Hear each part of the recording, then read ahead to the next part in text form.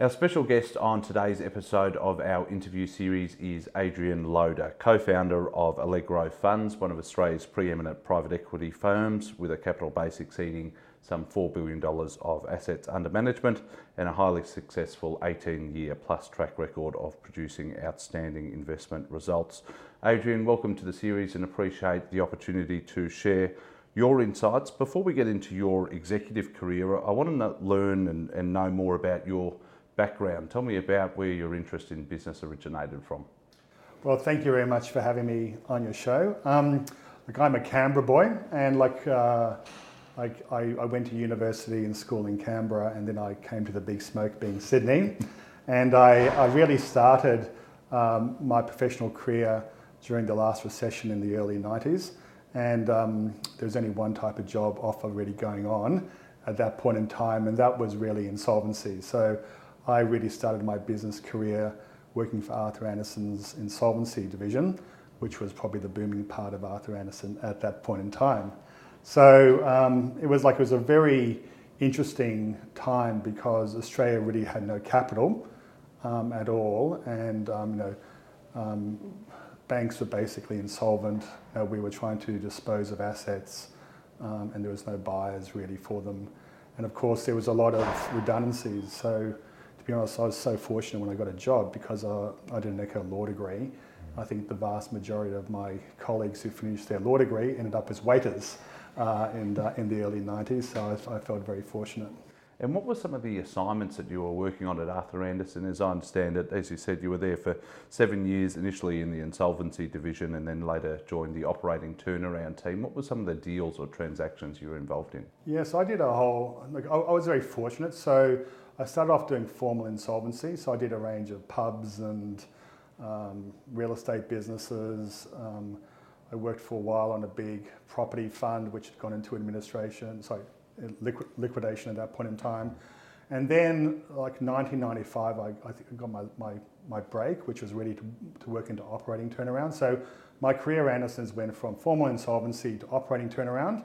And operating turnaround really meant cost cutting because I was on the dark side of Arthur Andersen, where I'd really kind of go into businesses and look at how they could reduce costs. And then that moved to financial restructuring. So I was fortunate enough to go to Thailand when the Asian economic crisis occurred, and I helped start Arthur Andersen's financial restructuring business in Thailand. And then I went to Brunei where I ran palace building companies there for a while, water companies, electricity companies. So I had a very rounded experience. And then when I came back to Australia, I did operational transformation. So I worked, helping change the back ends of businesses. So I worked in Aussie Home Loans as an example. I did an assignment in there. I worked in universities, doing helping transform them. I worked in a whole series of universities doing transformation there. So I had a really broad business experience, which really ranged across a whole range of different aspects, including working obviously in different countries where the culture was very, very different, especially in turnaround. Prior to Allegro Funds, as I understand it, you also launched a corporate advisory business known as Key Capital, which you ran for 4 years. Talk to us about this business and what it was about. What was its mandate, or what sort of transactions did it work on? Yeah, so Chester Moynihan and we started Key Capital, and we changed our name to Allegro Funds. So Chester's background was private equity, and my background was restructuring, and we thought there was a great opportunity to set up a fund really in that turnaround transformation space, because in the early 2000s there was no one who was really doing that in Australia. And to do that, you had to start off as an advisor and look for mandates to try to actually build out your team and start to tell your story to investors who would hopefully invest in you. And we started, our original name was Key Capital, and then we changed that to Allegro Funds in 2008, when we actually got our first management mandate. Just before we move on, I wanted to ask you about Arthur Andersen, and it's been well documented, the collapse of Arthur Andersen over the years, but from your perspective as somebody that worked there, what made the firm so successful and such a powerhouse for so long? Well, I was very, very fortunate to be working in the division I was in and with the people who I work with. So many of the leaders of the restructuring community have come out of Arthur Andersen. So Tony McGrath's Arthur Andersen. If you look at kind of Cord and Mentha, they were both partners at Arthur Andersen. So you had a lot of industry leading people, and Andersen's at the time was probably one of the top two restructuring firms in Australia. And so I think one of the great things there is we got to work on a wide variety of mandates for a wide variety of types of clients, and really Andersen's gave us a lot of freedom. So I was very fortunate to really be thrown into situations when I was very, very young and to kind of told to figure it out. And so, for instance, when I went to Brunei, I think I had 5,000 people reporting to me up through the structure, and I would have been like 30. And so I think insolvency and restructuring as a career, especially back then when there were more formal insolvencies and restructurings, was you got more experience than your age was worth, and you got to see a lot more. So I think I learned a lot, and what I really learned was how not to lose money and the importance of cash. That was really what it actually really taught me, and that really helps us when we try to turn a business around, because the place you always start is cash. Let's talk about the launch of Allegro Funds. As you said, the business you established alongside Chester. Take me inside the relationship that you had formed. Obviously, it began at Key Capital, but what was the opportunity that you saw for launching your own private equity business at the time? Well, the Australian private equity market was very different at that point in time. So the Australian private equity market really started in the mid-90s, but the last time there was a recession in Australia was the early 90s. So almost all of the funds which started were growth funds. And the more successful became leveraged buyout funds. But there was quite a large section of the market, being this turnaround, distress, transformation part, which really wasn't being addressed by the incumbents at that point in time. So Chester and I thought there was a real opportunity to start a business and a real opportunity to kind of concentrate there. And so we started to fill out this space. And it's interesting that the Australian market was just so juvenile compared to kind of international markets. So for instance, I remember trying to buy the debt in an administration as an example of Airport Link, the airport link which goes from Sydney Airport through to the city. Well, that went into administration, and we tried to buy the debt in order to actually control the administration to get the asset. And I remember the administrator at the time saying, this is back in 2005, 2006, no banks will ever sell their debt. This is not the way restructurings are done in Australia. And then you roll forward post GFC to 2009, 2010, when you had a whole bunch of hedge funds kind of flying into Australia to do exactly that strategy, that the market kind of grew up pretty instantaneously. And the major difference in the market today compared to the market back then was that Australia was a creditor-driven market, so where the banks controlled all of the power and everything was done, all of the advisors were aiming to get gigs for the banks, and the banks did lots of appointments, to now Australia is much more of a restructuring turnaround market where the banks don't do appointments really anymore. They're looking for alternative solutions, be capital or expertise, to kind of come in and basically save the companies prior to insolvency.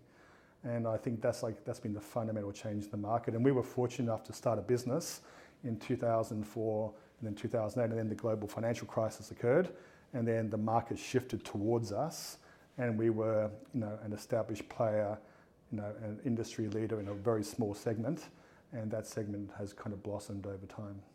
And what skills did you have that Chester didn't have, and vice versa? What makes the partnership so powerful today?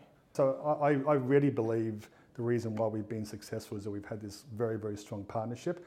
We're the same age, our backgrounds are pretty similar, our kids are the same age basically, and there were kind of many kind of similarities. So you never really had too much disagreement just caused by different stages of life or kind of different views of life. But if you look at our experience, I had a lot of experience in turnaround and restructuring. Chester had a lot of experience in private equity, and our contact base was totally different. So really, you did have a scenario here of 1 + 1 = 3, and we've stayed together for a long time, and it's been my relationship with Chester has been a fundamental part of my life. And it's great that we still get on very, very, very well. So the business launches in 2004 and then launches under the Allegro name in 2008, and that's Allegro Fund I to the tune of some $300 million. How did you go about raising capital in a GFC type environment? Yeah, so we were very fortunate again. So what happened is we were trying to raise money in that environment, and the taps were being turned off. And there was a distressed fund called Adrian Loader Fund, and the investors were unhappy with the performance of that fund, and they replaced the fund manager with us. So we inherited a fully baked fund, which had lots of issues in the portfolio companies, and we went around kind of turning them around. So we went from advisor to manager, but we didn't have too much money to invest. So our mandate there was just to work out and kind of get the most we could possibly get back for these assets, which we did for the 3 years. And then we went with those same investors. We proved that we could manage money, and now we then went and did deal by deal investing. But we had a track record then of managing, and then we just had to find deals on a deal by deal basis. And it wasn't really till 2014 that we got our first real committed fund, which is when we raised $180 million for Allegro Fund II. But if you think about it, 2014, we'd been together 10 years as a team, seen quite a few deals, and that was the first time we actually really got committed funds. And so that's quite a long apprenticeship in terms of being able to stay together as a team, be able to work things out, grow together, grow your skill base, and also provide a solution to investors who really wanted to exposure to this segment of the market. And I'd be interested to get your understanding as to why you focus on special situation type scenarios or the operational transformation or turnaround of businesses as opposed to leverage buyouts or growth mandate type investing. Yes, well, I think the market is more sophisticated, and our skill base is in a certain area. So I think from investors' point of view, I think it's better for investors to back people with a track record and skill base in a certain area, rather than to back someone who says, I can do everything. I can do a property deal one day, airport leasing deal the next day, and a leverage buyout, and by the way, I can do distress. So I think from investors' point of view, it makes sense to kind of back people with track records in certain areas. And from a manager point of view, you can actually kind of build out a team to basically do what you try to do the best. So what Allegro does is really we focus on, we call it active complex transformation. So we get stuck in and we try to work with management teams to turn around their business. Complex because all the situations we go in have got a degree of complexity, and we are trying to solve a whole range of vendor problems. And the transformation part is because our fundamental mantra is that we believe in better, and we try to create kind of better businesses. And so we can build operating partner network, which kind of suits all of those kind of opportunities, as well as having a deal team who really concentrate on kind of managing the risks and looking for opportunities in those areas.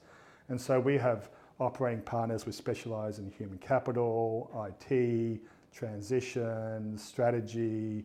We're about to get data on board. So we've got a whole range of different operating partners who can go into a business, as well as help management teams improve their businesses. In terms of the investment criteria, what are the fundamentals that you and the investment committee look for in a business before deploying capital? As a private equity fund, the first thing you're trying to do is actually make a return. So we have our hurdle return. So we're a private equity fund. We're trying to make 3 times money. And then really what you're looking at in the first instance is saying, well, is it in mandate? Is it we'd look for Australia, New Zealand kind of companies. We're trying to deploy somewhere, $50 million up, and we're looking for real businesses that have got a revenue of at least $100 million. So the first thing is it actually in mandate? And then the second kind of key criteria is, do we think we can buy it and add enough value so we can kind of make 3 times money? And then once you've looked at that, and there's various ways you can do that. You can do that through structuring on the way in. You can do that through an operational improvement, improving the business so it's actually worth more. And then ultimately, up front, you're trying to work out, if I transform this business, do I believe there's a market to sell this business and that someone's actually going to pay me an amount of money for it that I make my targeted returns? From a transformational standpoint, where do you start when you've invested into a business? What does the strategy look like? I mean, obviously it depends on what business you've deployed capital into, but where do you start? Yeah, so I think the first thing is to actually understand what you've actually really bought. And the first real thing is, what is the capability of the business you've actually bought? So if you think about capability in terms of people, processes, systems, technology, brand, customer base, employees, and you just kind of run a diagnostic and say, okay, where is the business weak? Where is the business strong for what it's actually really trying to actually do? So one of the first stages is just understanding what the business is. And then the transformation part is all about, well, if I want to move it from here to here to do something greater, well then how do I do that? And Allegro as a manager, so our role is not to be the management team. So what we do is we sit on the boards, we recruit other directors to come on those boards, we recruit a management team in order to implement what we think is a strategy to create that business, which we think is exitable in 3 to 5 years. As I understand it, Allegro also has a long-held approach of working in collaboration with existing management teams, which you sort of alluded to there. Obviously, that's in contrast to some other private equity groups, particularly overseas private equity groups. How do you go about implementing that approach where you've sort of got some new management that you want to bring on board, but they also have to integrate with the existing management? Well, first of all, I think everything always comes down to who are you actually ultimately backing. So if you look at Toll as an example, we bought Toll last year. So Toll is a corporate carve-out. It's called Toll Global Express. It's one of the 3 divisions of Toll Group.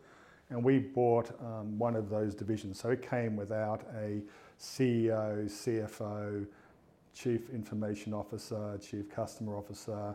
All the systems were largely Toll systems.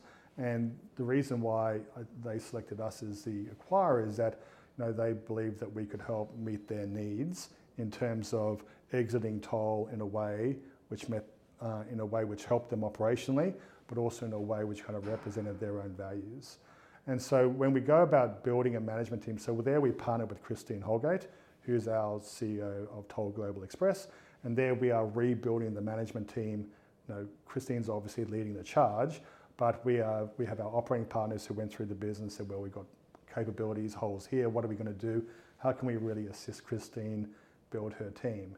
And so we have this very kind of collaborative approach of, what are we actually really building and how are we actually really focusing on trying to actually build a business over a number of years. So the first kind of key stage of that is to, you've got to get your customers wanting to stay with you, you've got to get your employees wanting to stay with you. And you've also got to start to build capability in a way which kind of works for the situation you're actually really in. So there's like a lot of thought and a lot of planning which goes into how you actually do that. And like we were fortunate enough, as I say, Christine is a marvellous communicator. She's been great at kind of getting customers on board, great in terms of turning the culture around so that people want to work for Toll Global Express. So turnarounds are a lot easier if your staff actually want to work there than if they hate you or hate the company. And so Christine was marvellous at really kind of putting passion back into the workforce. And our customer net promoter scores went up like 20% even though we had no systems changes, just because people cared more and people did more because they wanted the company to do better, which I think is really a marvellous testament to kind of Christine's skill. Clearly, one of the major considerations that firms have to resolve is whether to pursue organic growth or growth by acquisition. Do you have a preferred method? Not really. I think it's really it's very hard to do growth by acquisition if your capability is not great. It's very like to try to solve your numbers by buying something and putting something which is pretty good onto something which is poor is probably not the best strategy you can do. So if you are having a buy and build strategy, you really want to build yourself and your capabilities to be able to manage that. So for instance, like in some of our portfolio companies, we have done buy and build strategies. And like last year, for instance, in Questus, we bought a range of businesses, and some of our operating partners sit with the management teams to help them integrate those businesses into the greater Questus group.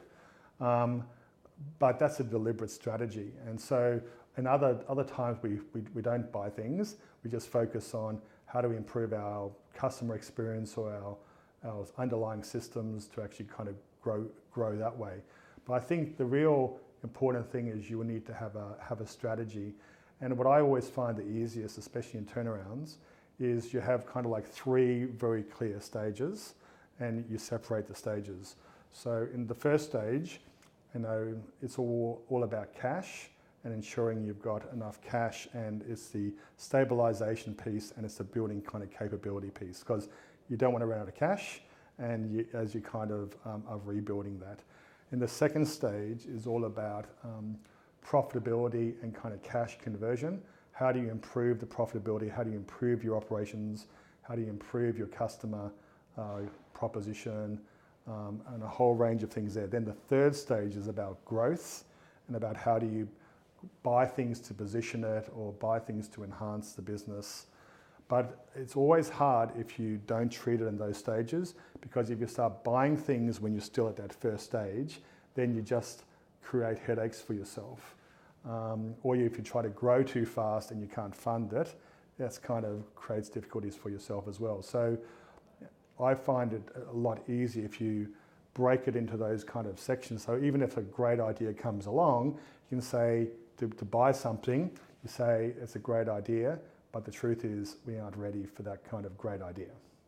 From a risk perspective, what are the key inputs or considerations that are made internally within Allegro, and does your appetite for risk remain consistent or does it fluctuate depending on market conditions? Risk is very tricky because when you're buying something, you don't really know what you're buying. You might know 85%.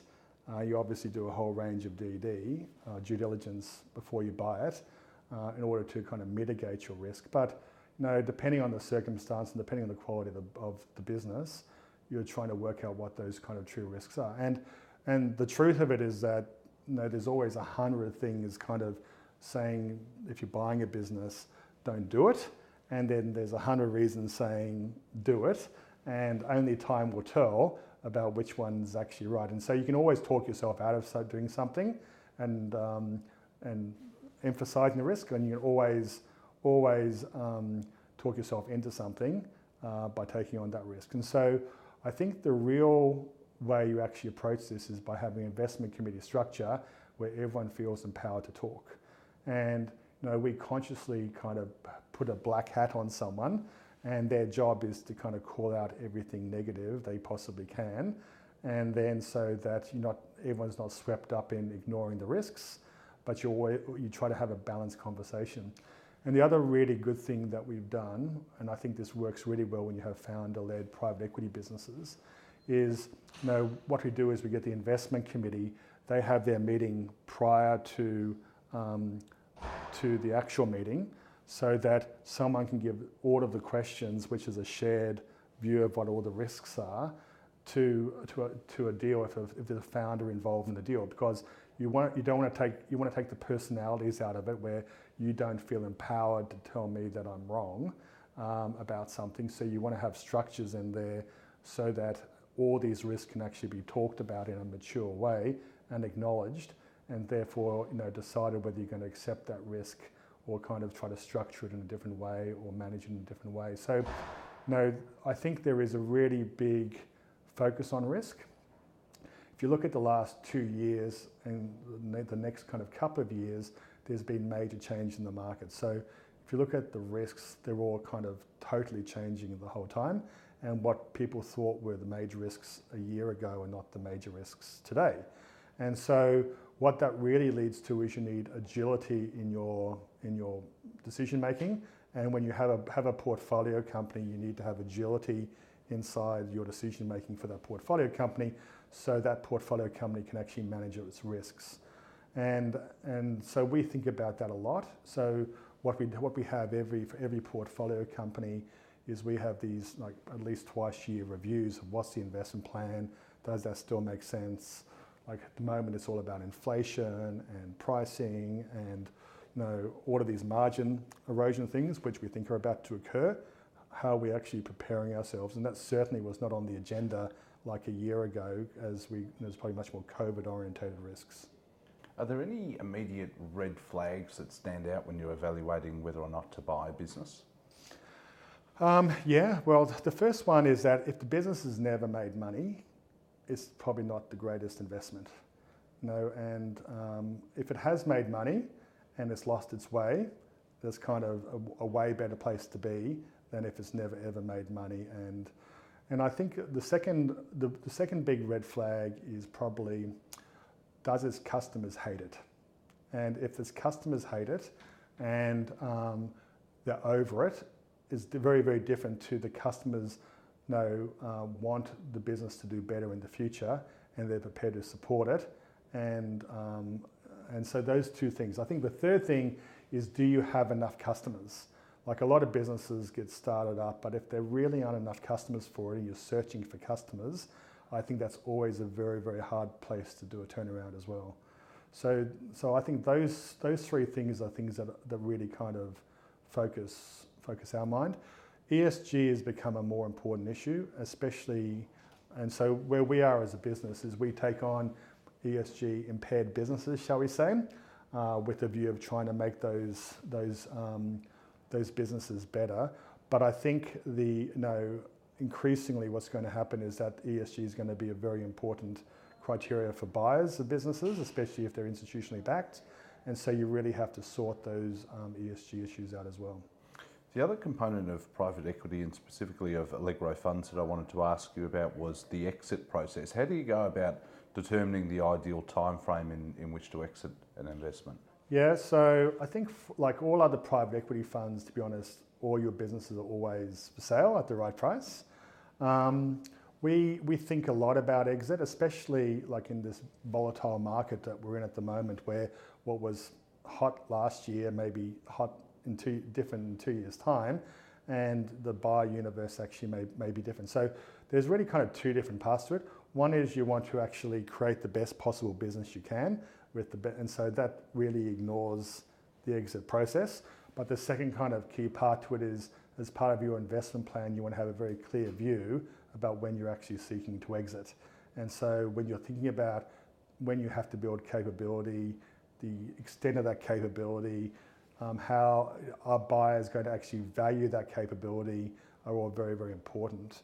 And we kind of really start thinking about that right from the start.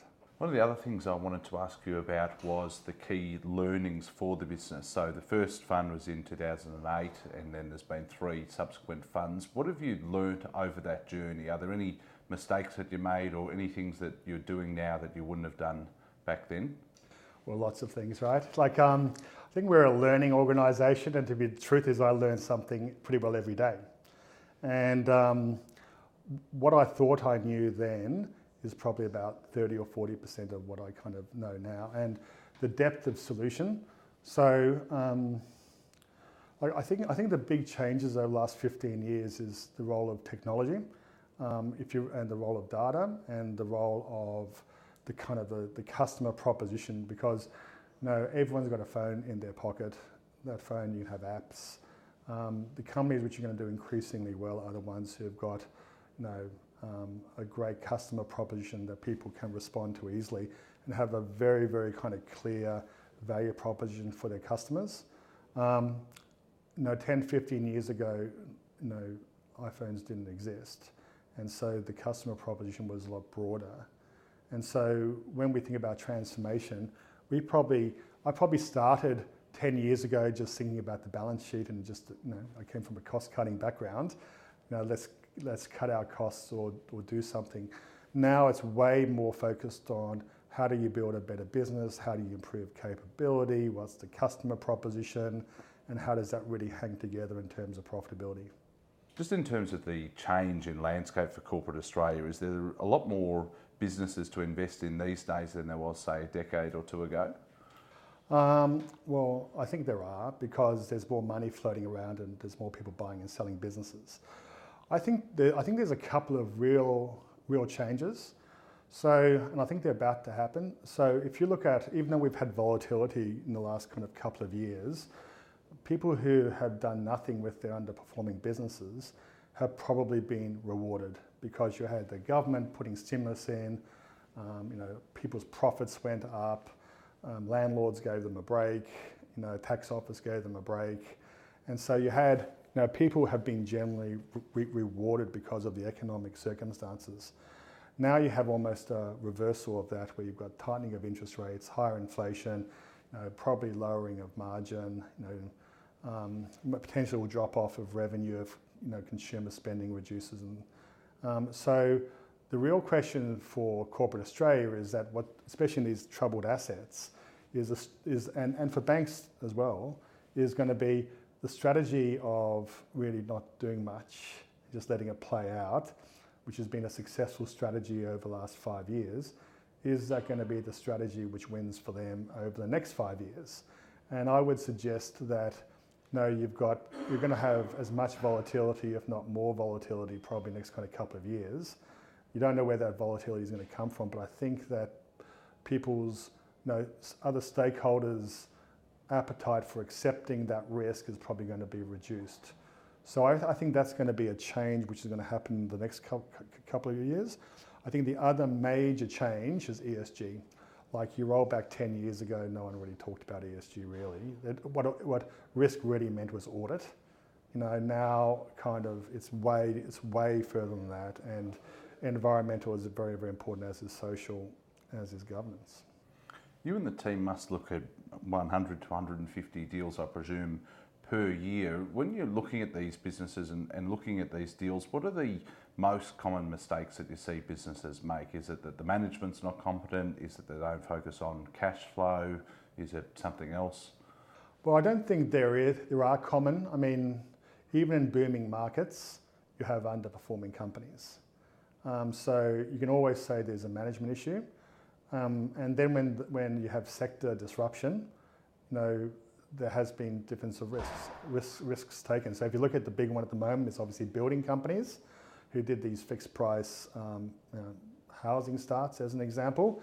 And 3 years ago, that seemed like a good idea, but in a high inflationary environment where you can't get building supplies, those risks have been totally different. And so they're all in trouble as a consequence of that. Now, you look back 3 years ago and said, did they make a mistake? They only made a mistake really in hindsight. And so, but because no one really saw those risks at that point in time. So if I look overall, I think, I actually think the Audit and Risk Committee is a very, very important committee, and how you think about risk in terms of your strategic risks, your customer risks, your internal risks, your financial risks. Are you overexposed? If you have a really, really good sense of what your true risks are, which is changing over time rather than just a set and forget exercise, I think boards become a lot better suited to kind of focusing on what the risks actually kind of really are that they're facing. I think that's especially the case now because volatility is really increased and the risks are coming from left field. Let's close out our discussion with 4 or 5 questions to finish. In particular, Allegro Fund II in 2015 is now closed and, as I understand it, invested in 6 businesses across Australia and New Zealand. What were some of the success stories arising out of that fund? Well, the best one, like I was involved in the GAN, so we took the GAN from a transportation business to a luxury tourism business, and that was like remarkably successful. And that was really positioning the business around like the customer experience and trying to create something great. And people, they believe in transcontinental railway journeys as something absolutely mystical and wonderful about them. And to be honest, being part of that turnaround was just kind of wonderful, because it's not often when you do a turnaround and you try 10 things that like 9 things work. And that was certainly the case there. I also want to ask you about Allegro Fund III, which was oversubscribed with a final close of around $390 million in late 2017. Walk us through some of the investments that were made in that fund, and I think Toll Global Express was one of them, and perhaps Best and Less as well. Yeah, so we bought a range of businesses. So we bought industrial services business in Fund 3. We bought a higher education business in Fund 3. We bought a shoe retailer in Fund 3, and we bought Toll. So if you look at it, they're all across a range of different segments. I think the unifying part to them all was they've all been. We focused on how do we transform them in a much more orderly way. So that's when we first really got our operating partner network up, and really, with our goal was how do we transform businesses fast, and how do we actually partner with those businesses to actually really add value. And that is something we're really concentrating on, and that's one of the reasons why we're trying to increase and improve our operating partner network, because I think it's a genuine, Allegro can genuinely bring differentiation by bringing skill sets as well as capital. So we actively look to partner with people to say we can help you solve your solution by bringing both capital and expertise, which is more than just financial expertise. So I was involved in like a number of those deals. And like Best and Less was super interesting because it was a corporate carve out, and also there was a restructure which happened initially. But even the transformation of Best and Less, which was a good business, into a babies and kids orientated business was, that was a wonderful part. It was great to be part of that as well. More recently, Allegro Fund IV was closed to the tune of some $750 million of committed capital, featuring 19 new investors, and had a 93% re-up rate from the previous fund, which is an extraordinary achievement. I won't ask you specifically about this fund because I know you've spoken about it before. I want to ask you about some of the war stories, some of the most interesting case studies or businesses. Give us an insight into what it's like being in private equity. I think the great thing about private equity is that you get to see a variety of opportunities, and I think the great thing about being involved in turnaround private equity or transformation private equity is that you can actually get actively involved in transforming businesses. So if I look if I try to broadly generalize, so in a growth deal, you have an established management team with a hero CEO with a clear strategy, and that funds are investing in those businesses and then trying to improve them. In turnaround private equity, there may be no management team, no strategy, no clear direction, and you actually get a chance to really get actively involved and bring really interesting people and people who can really contribute a lot into those companies to help transform them for the better. So I think I've been enormously fortunate that I've pretty well worked in most industries, and I've been involved in working with great people and transforming businesses. So when I look back, I go, wow, I've had a role in that, and oh, that's interesting. They're still using the same logo that we talked about in 2014, and so it's kind of like, it's very, very rewarding because you can see that you are creating kind of great businesses. And just on that, is that how involved you get in private equity? You even consider things like logos and perhaps mission statements and vision statements. It's not just about all the dry financial details and management teams. I'll talk about Discovery Park. So Discovery Parks, when we took it over, as part of the ABN AMRO business, and it probably had an equity value of minus 50 million. And we did a financial restructure of that business, and so that was 2008. 2010, we did a financial restructure of the business.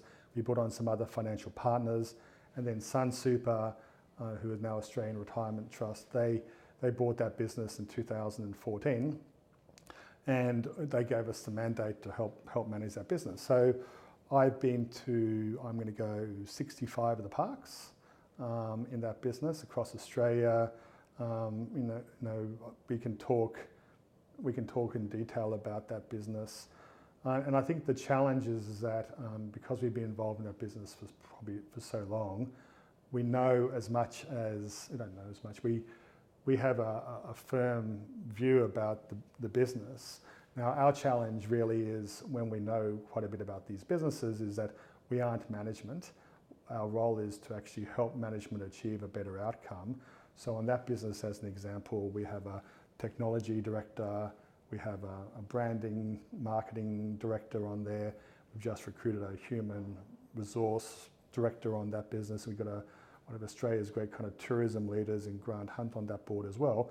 So we've established a board there to help, which can really help that business kind of prosper. And that business has got an equity value of over $1 billion, and it's kind of going from strength to strength today. And so, it's really interesting to see how do you, first of all, create a management team, and then how do you enable that management team to prosper, because your style as a private equity director at the start and turnaround is very, very different to the style today, because the needs of that company were very, very different because it lacked capability.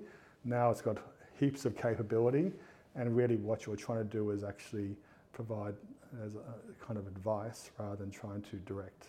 So when you're looking at a business, and you referred to Discovery Parks there, but in the case of, say, the Garn or Best and Less, do you and the team, say, travel on the Garn before you board to see what the experience is like? Same, you go to the Best and Less stores, have a look around, see what's happening, how they managed. That's right, absolutely. What I found really interesting about the Garn was, so I went on it, and I thought, this is pretty average experience from a customer's point of view. Then I went and read all of the customer feedback for the trip I went on. The customer feedback was better than the trip I went on. And I think it was people wanted to believe. They told their friends they were going on it. They'd put their money down 3 to 5 months earlier. They went on it, and so they wanted to believe. And so really part of that transformation was, as I was saying at the start, if you've got customers who want to believe, that's fundamentally different to no one wants to go on the gun. And so, really focusing, just changing the whole, and the really interesting part about it was strategically confused because it was getting government subsidy. So when we started, it was a transportation business, which basically meant that the government was paying you to go from A to B. And so as a transportation business, you want to go as fast as you possibly can. At the same time, they were supplementing that by saying we want a tourism business, which is we want to stop and allow people to get dusty and have adventures. Now those two, people wanting to go slow, people wanting to go fast, you cannot get the right customer experience. And so the bravest decision there was to buy it knowing that we weren't going to get the government funding going forward. So you're buying a business which automatically became loss-making because you weren't doing the transportation part of that business, and you had to slow it down and focus on the customer experience, and then really kind of build up revenue and build up profitability from there. And so, that was probably a leap of faith, because you can't DD that really. But what you can do is say, I've been on the journey, I think this can work. I've spoken to people who've been on it. I've looked at the business, and I can really work out how to make it a great business with strong cash flow. But most importantly, do I think the customers are actually going to want to do that? We're out of time, so we'll finish on this final question. You've done countless deals across your career. What does it take to be an effective deal maker, and are there, say, 2 or 3 pieces of advice that you can pass on to people that are either looking at private equity as a career or thinking about launching their own private equity fund? Okay, well, the first part is I think doing the deal is relatively easy. If you just look at it, say you hold a business for 5 years, and let's say there's 10 board meetings a year, there's 50 board meetings, and to do a deal might take a couple of months, but then you're in for the next kind of 4.5, 5 years, right? And like private equity is very easy in hindsight when you've made money. Everyone says, oh, that was nice, gun. That was a nice deal, everyone could have done that. But the truth of the matter is that the real hard thing about private equity is when things go wrong, and they do go wrong, and it's resilience. Resilience, I think, is the number one characteristic, because when things are going wrong in a portfolio company, you've got heaps of problems, you go to bed, you wake up at 3 o'clock in the morning, you're thinking about those problems. The next day you go into work, you try to resolve those problems do not go away. You wake up at 3 o'clock in the morning and you do that whole cycle over and over. And when things go wrong, private equity investing is a pain which kind of keeps on giving. There is no easy and quick solution. So those building companies I was talking about earlier, which you've got fixed price contracts, there is no easy solution to that. They can't kind of wish that away or hope that someone's going to bail them out away. No, that's not the way the world works. So I think resilience is like a very, very kind of key part to it. And I think I think the real difference between an advisor and a private equity professional or anyone who owns a business is the care factor. Like when you're an advisor, everything is throughput, professional throughput. You give your advice, they take it, they don't take it. That's interesting, but you move on to the next job.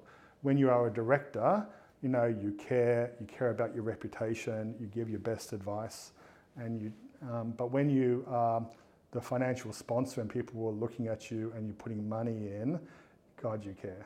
No, the care factor becomes like 10 times. And the other real difference is people listen to you.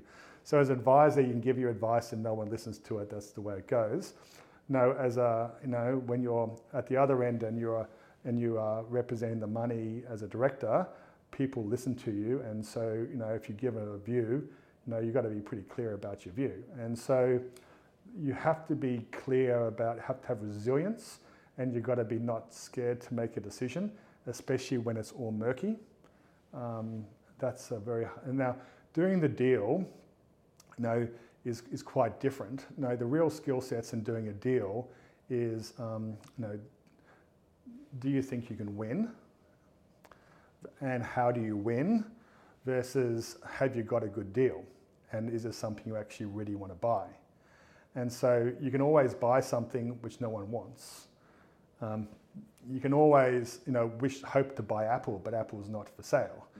So there is as an investor, there is quite a lot of kind of skill involved in getting yourself in a position to win, but also, not over-committing so that you are ignoring evidence about whether you should win or you want to win. And so I think, Chester said last week that some of the best deals you ever do are the deals you never do. And I think there's quite a bit of truth in that. And sometimes you obviously wish that you'd gone a bit harder and you'd bought it when you know that it was a success 3 years later. And you say, okay, that one got away. But the truth of the matter is that you didn't know that at that point in time. So I think that's part of being a private equity person. But I think the other part to it is that the work never goes away. Like I can't really turn off my phone and just kind of go to the Bahamas and say, kind of see you in 2 weeks, because decisions have to be made, things have to occur. So I think you only want to go in this industry if you actually want that kind of lifestyle as well.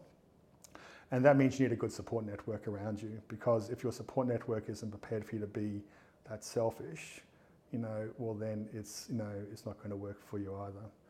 I think the other kind of key parts to it is that it's a long-term career, because the way the fund structure works and the carry structure works is that, you know, you have to be in the fund and you have to want to work for the same fund for probably at least 7 or 8 years for you to actually kind of get the profits of your work. And so if anyone wants to join a firm, they should be thinking about, is this what I actually really want to do? Not, oh, it sounds interesting, like that sounds great. It should be, is this what I genuinely really want to do? Am I prepared to kind of earn it? And do I really want it that much?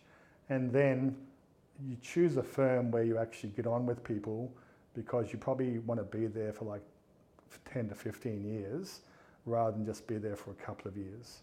So I think, you know, there's some of the things I think about if I was wanting to join a firm. Now, in terms of starting a firm, well, I mean, it's like hard. You know, you got to be, you know, you really should not underestimate how hard it is, because, you know, so for our first fund, I think Chess and I, we had 9 investors, and Chess and I pitched 250 times, right? So we got rejected 241 times. So like there, and we had a team, and we already had management, and we had some deals. And so if you want to get institutional capital on board, like no one actually has to choose you. No one has to. And you know, you're new, so there's high risk in them choosing you. So I think it's very hard to start a private equity fund, because I think there's genuine barriers to entry, and that's all to do with kind of investor appetite. So if people want to do it, I think they've got to be very clear why they want to do it, and do they think that they can succeed, honestly.